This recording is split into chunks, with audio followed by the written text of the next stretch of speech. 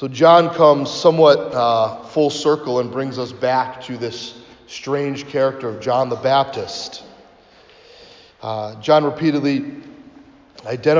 Baptist repeatedly identified himself as the prophet who would prepare ye the way of the Lord, who would prepare the way of the kingdom of God to appear with a power that had not previously been seen.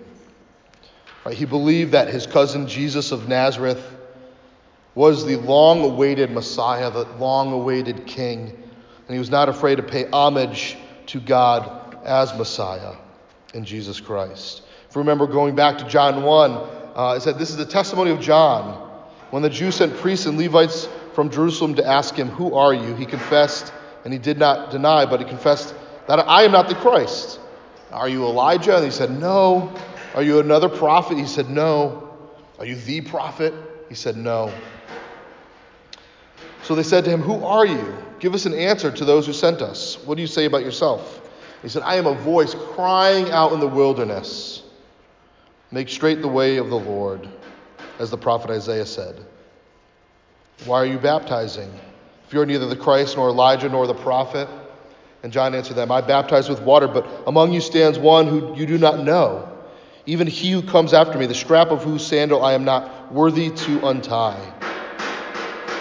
These things took place in Bethany across the Jordan where John was baptizing. The next day he saw Jesus coming toward him, and he said, 'Behold the Lamb of God who takes away the sins of the world. This is he of whom I said, after me comes a man who ranks before me because he was before me.'" And then we get to John 3 today, where John says some very similar things, John the Baptist. And Mike is going to put that up on the screen for us. We can follow along. Thanks, bud. That after this, Jesus and his disciples went into the Judean countryside, and he remained there with them and was baptizing. John was baptizing in Aenon near Salem because water was plentiful there, and people were coming and being baptized because John had not yet been arrested and put in prison yet.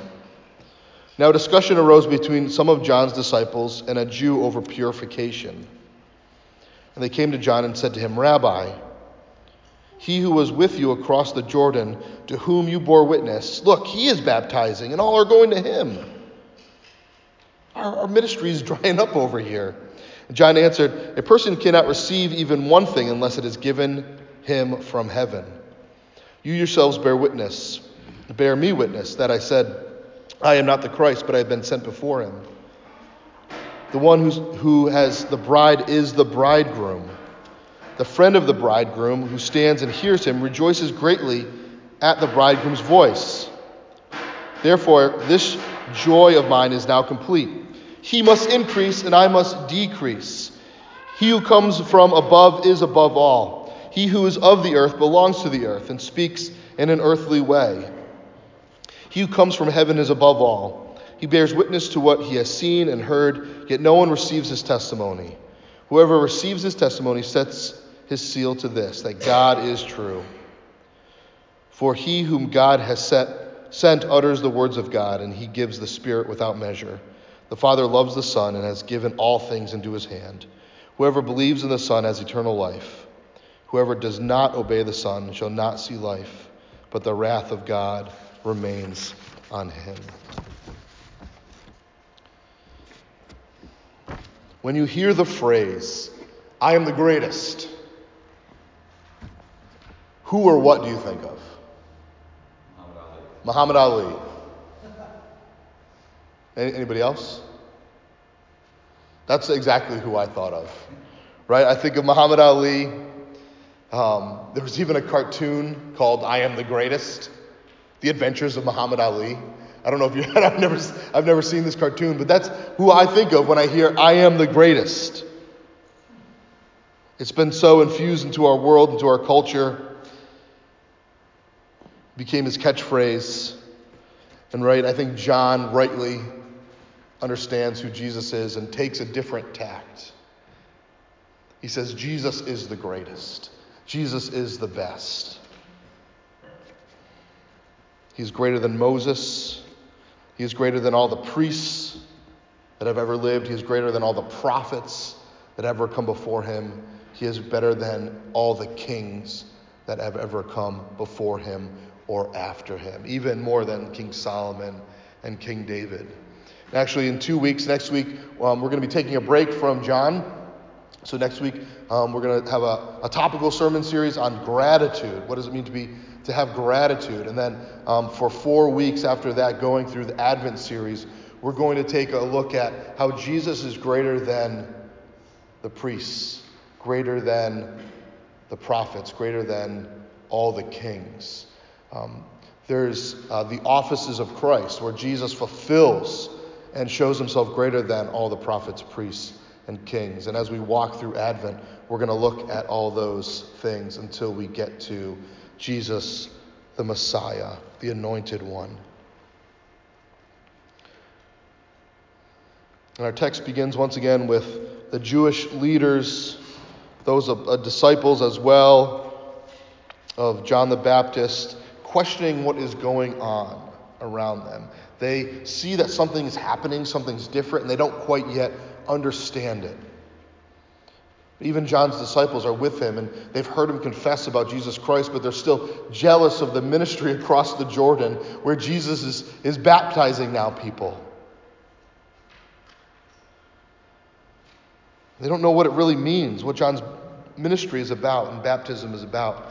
And John uses this opportunity to proclaim the greatness of Jesus Christ. He identifies Jesus as the bridegroom, as the groom in a wedding, which those Jewish people around would clearly understand and know that this means that Jesus is that awaited Messiah. Jesus himself actually says to them in Matthew 9, "Can the wedding guests mourn as long as the bridegroom is with them? The day will come when the bridegroom is taken away from them, and then they will fast and they will mourn because Jesus is no longer with them." And yet they do not know that Jesus is going to send a helper, the Holy Spirit, to be with them in his absence, and that he will be at the right hand of God advocating for them. In the Old Testament, God refers to himself as the bridegroom and the people his bride. In Hosea, elsewhere as well, but in Hosea 2 it says, "And in that day declares the Lord, you will call me husband, and no longer will you call me Baal. Right? No longer will you worship false idols, but I will be your one and only husband. For I will remove the names of Baal from her mouth, and they shall be remembered by name no more. And I'll make for them a covenant on that day with the beasts of the field and the birds of the heavens and the creeping things on the ground. And I will abolish the bow and the sword and the war from the land, and I'll make you lie down in safety." Right? No more death or mourning or tears. "And I will betroth you to me forever. I will betroth you to me in righteousness and in justice and in steadfast love and mercy. I will betroth you to me in faithfulness, and you shall know the Lord." And so we're at this time in the history of God and his redemptive story where he says that to the people of Israel, and he says, "This is you. If you walk in faith and trust me." And there's someone coming who is the bridegroom.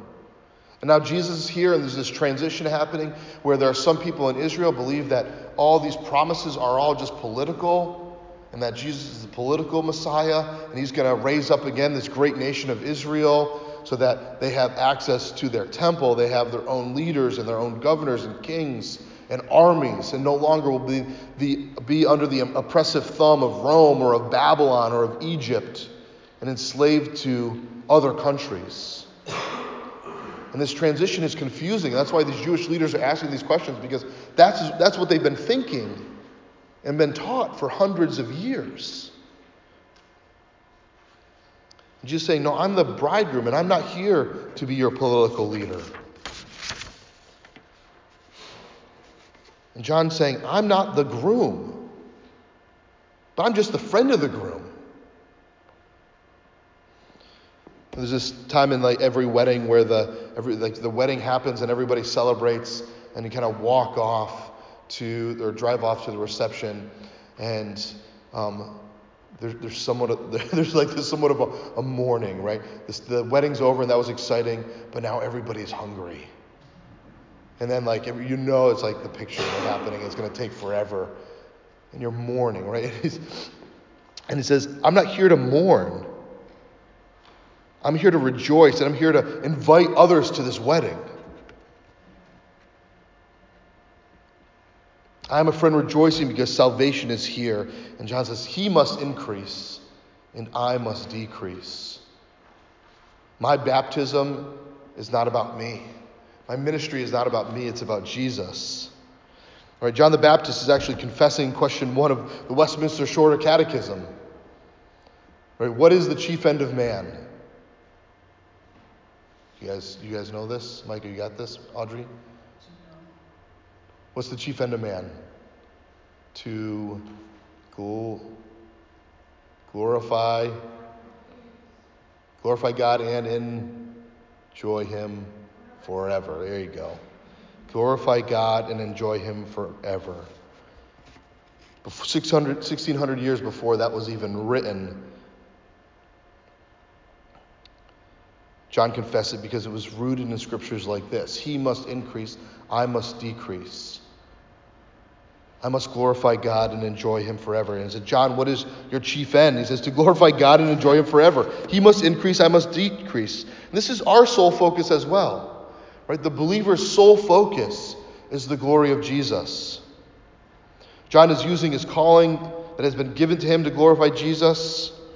If we apply this to us, if you're a Christian, your calling, your vocation primarily is to glorify Jesus, whether it's as a husband or as a wife or as a child, right, as a kid in a family, or as a nana, as a papa, right? If you're a pastor or a deacon or an elder, or you're working in the children's ministry, or you're a salesman, right? Wherever you are, your vocation is primarily about glorifying Jesus.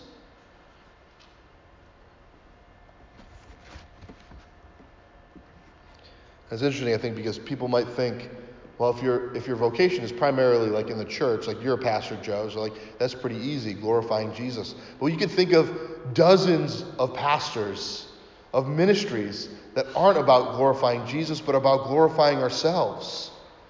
Martin Luther calls that a theology of glory. How can I increase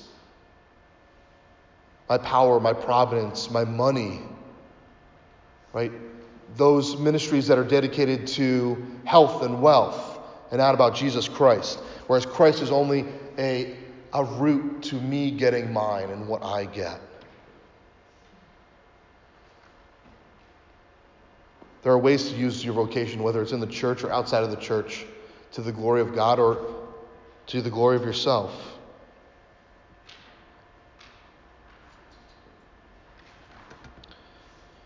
Right? Even as we sometimes desire to do something else, right? To do something else. That I remember in college, I don't know why, because I knew I wasn't musically talented at all, but I wanted to be a worship leader, like to be up front. I think because it was like cool. Right? There was something called Warriors on Thursday night, and it was like everybody had to go to chapel. Right? We even had chapel cards where we had to like hand in to make sure all our chapel cards were in by the end of the semester.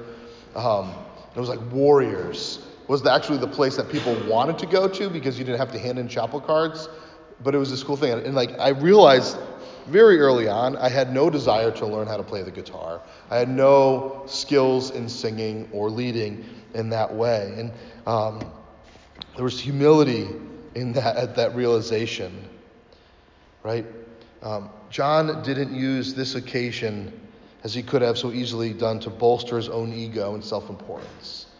Complain about the ministry across the river and how everybody was going there to be baptized. But he was at ease with the place and the calling that God had given to him. And there are many of us, and there are many Christians that are not at ease in the gifts and talents and positions that God has made them, right? In those callings and those vocations that I mentioned earlier, as a mother, as a daughter, husband or wife, and deacon and elder, or something else. That there's this unease that we might feel like we're called to something else. Maybe something bigger, something better. But we look at John, he says, I am not the Messiah, I'm not the Christ. It even says in verse 27, a man can have nothing except what is given to him from heaven. Talk about a humble statement, realizing that whatever we have is given to us by God. Whatever circumstances, whatever calling and vocation and place has been given to us by God from heaven. And this is good news. Because whatever is given to us, whatever position or station you have in life, whether it's low or whether it's high, is considered in this world, we have the ability to glorify God in that and enjoy Him forever. I think in this world there's this great purposelessness, this great hopelessness that's really infected our culture. Right? We are discontent because we see what others have and we don't have it, and we are programmed both internally and externally to be jealous of that and those things. Right? That our identity has been so connected with things or with power and position that when we do not measure up or we do not have those things, we're filled with want and despair, and we don't have gratitude and thankfulness and realization that it all comes from God. John gives us hope. He gives us a great hope by pointing us to the one who gives hope. Realizing that some of us need to be lifted up out of despair and some of us need to be knocked down into humility.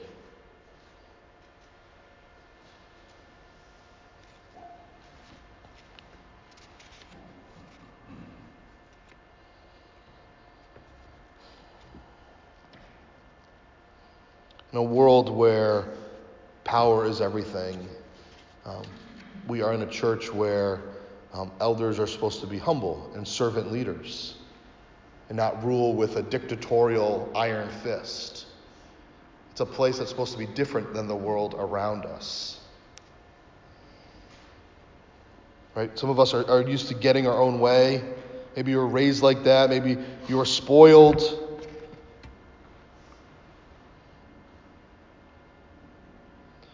You had things that this world can give you. You've had a job in which you are in charge, and that's your life. But the church doesn't work like that. Because who will become great? Remember, the disciples were arguing over who got to sit next to Jesus at the table. And those who wanted to be at the head go to the bottom, and those who are at the bottom go to the head. He says, you must decrease and I must increase. My prayer is that the worship of Trinity Grace Church will continually lift up the low and bring down the proud. For us to realize that if you are in despair and you are in want, you are struggling, that Jesus is there to lift you up. And if you are proud and powerful, that you will realize that there's things outside of my pride and outside of my power that I cannot have, I cannot grasp save for the grace of Jesus Christ. And that will bring you down low. And that we point everyone to Jesus as the greatest. But even Muhammad Ali was made humble. Right? Sickness and death even afflict the greatest, but not Jesus. He is so great that he rules over death. He rules over life. He rules over sickness and in health. He must increase, we must decrease. Now, have you ever seen, some videos have been going around, I think over the past few years, of the persecuted church in other countries receiving a shipment of Bibles, where they're literally tearing open the boxes to get the Word of God. And like joy and tears on their face and holding up that they finally have it. And yet we are in a country so full of marketing and excess that we can have literally any kind of Bible we desire. I mean, there's like the fireman's Bible, the warrior's Bible, the soldier's Bible. The mom's Bible, the dad's Bible, the single mom's Bible, the single dad's Bible, the sports Bible, the athlete's Bible. There's Bibles for everything because we've so marketed it. You can go down to Barnes & Noble, not a Christian bookstore, and buy the Bible. You can go on Amazon and search Bible and get 10 million results and order 10 million versions of the Bible.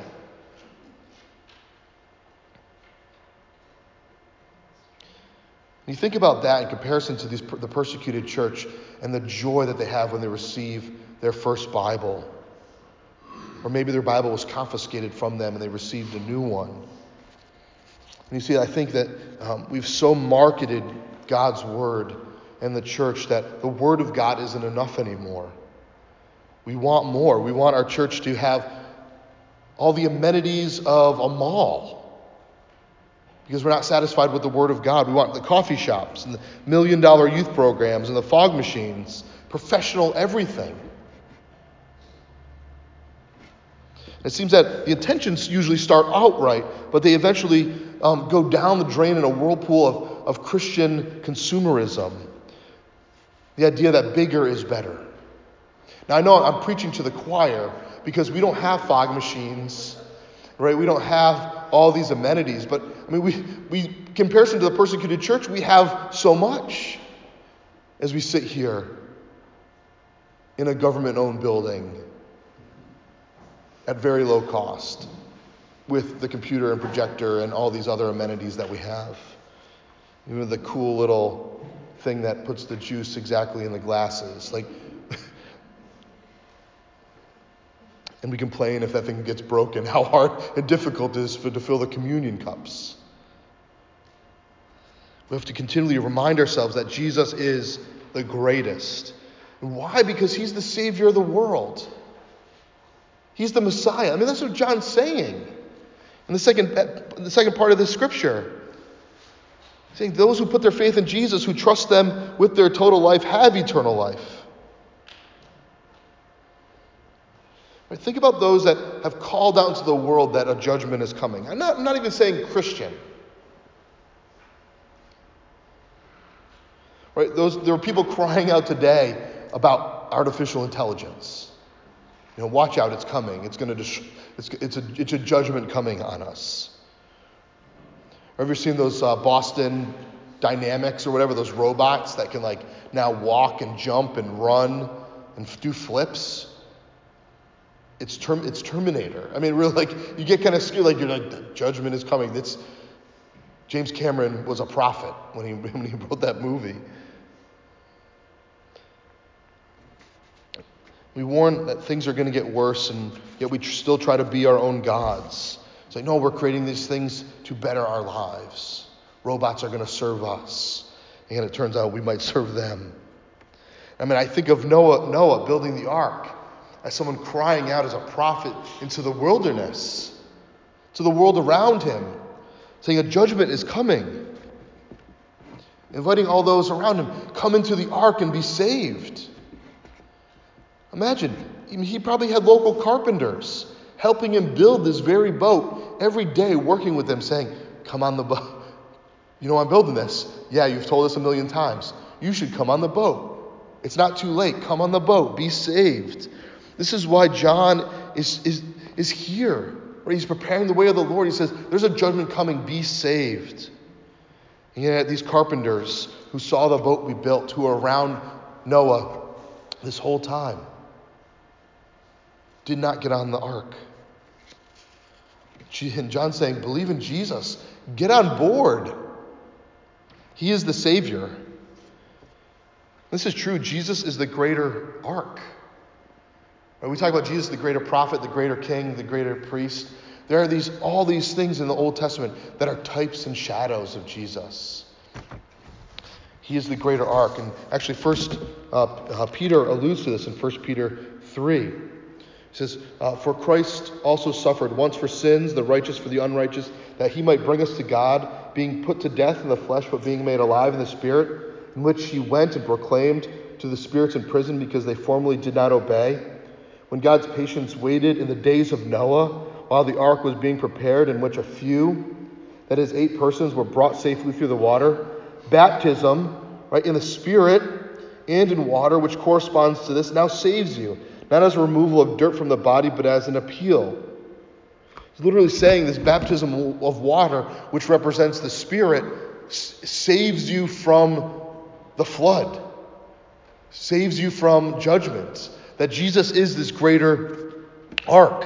In a sermon by Billy Graham, Billy Graham calls Jesus the ark of safety. He writes, Billy Graham wrote this. He said, the Bible many times warns us that towards the end of history, as we know it, there will be a return to pre-flood conditions of gross sin and wickedness. The scripture says concerning the people of Noah's day, then the Lord saw that the wickedness of man was great in the earth, and every intent of the thoughts of his heart was only evil continually. And Christ also referred to this in Matthew 24 when he said, as the days of Noah were, so also will the coming of the Son of Man be. For as in the days before the flood, they were eating and drinking, marrying and giving in marriage until the day Noah entered the ark. Everybody around was just doing life. Even as Noah called to them saying, there's a flood coming, there's a judgment coming, you will die. Everybody just acted as if normal. They went to soccer games, they went to weddings, they sat down and ate, they went to restaurants, they hung out at the park. They did all the things that normal people do and did not heed the warning of Noah. And they did all these things and they didn't know until the flood took them all away. So also will be the coming of the Son of Man.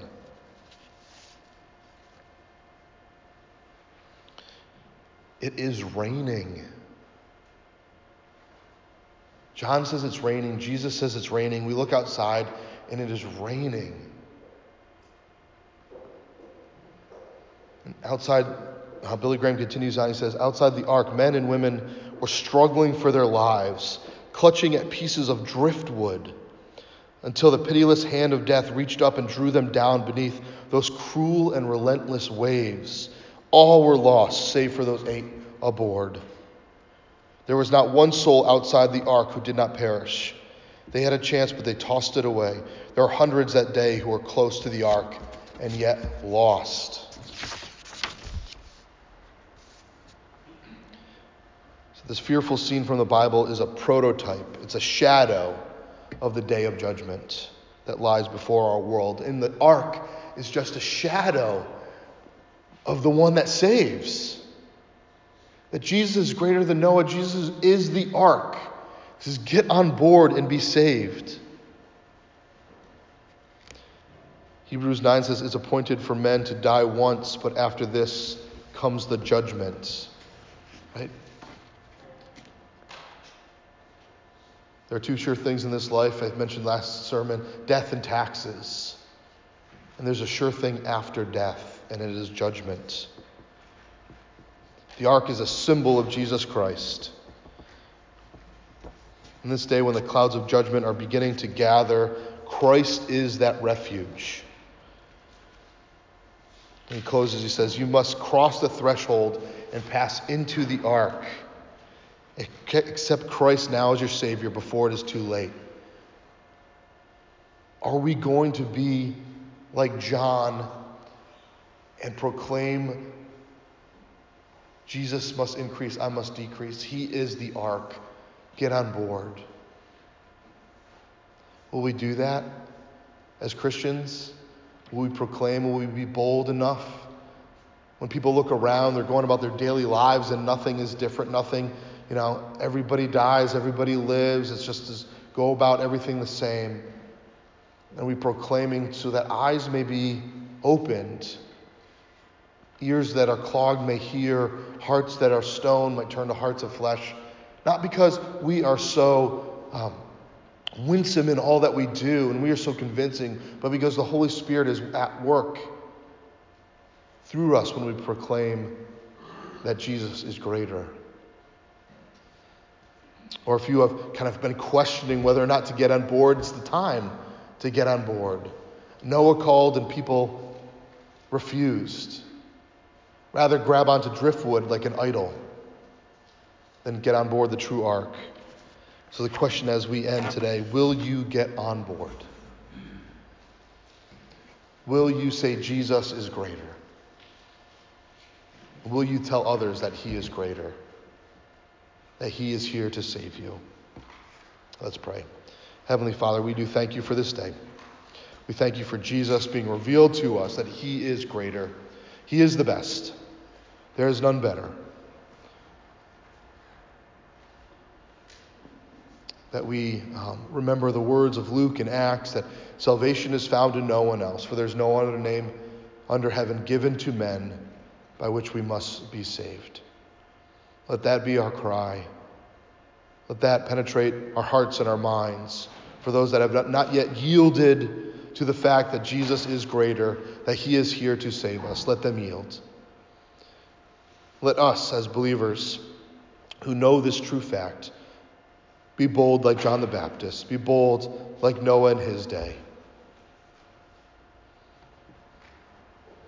When we know that the rains are here, and yet people look around and say, no, it is dry and sunny. Let their eyes be open to the true condition of their hearts and their lives and their future, we pray. In your name, amen.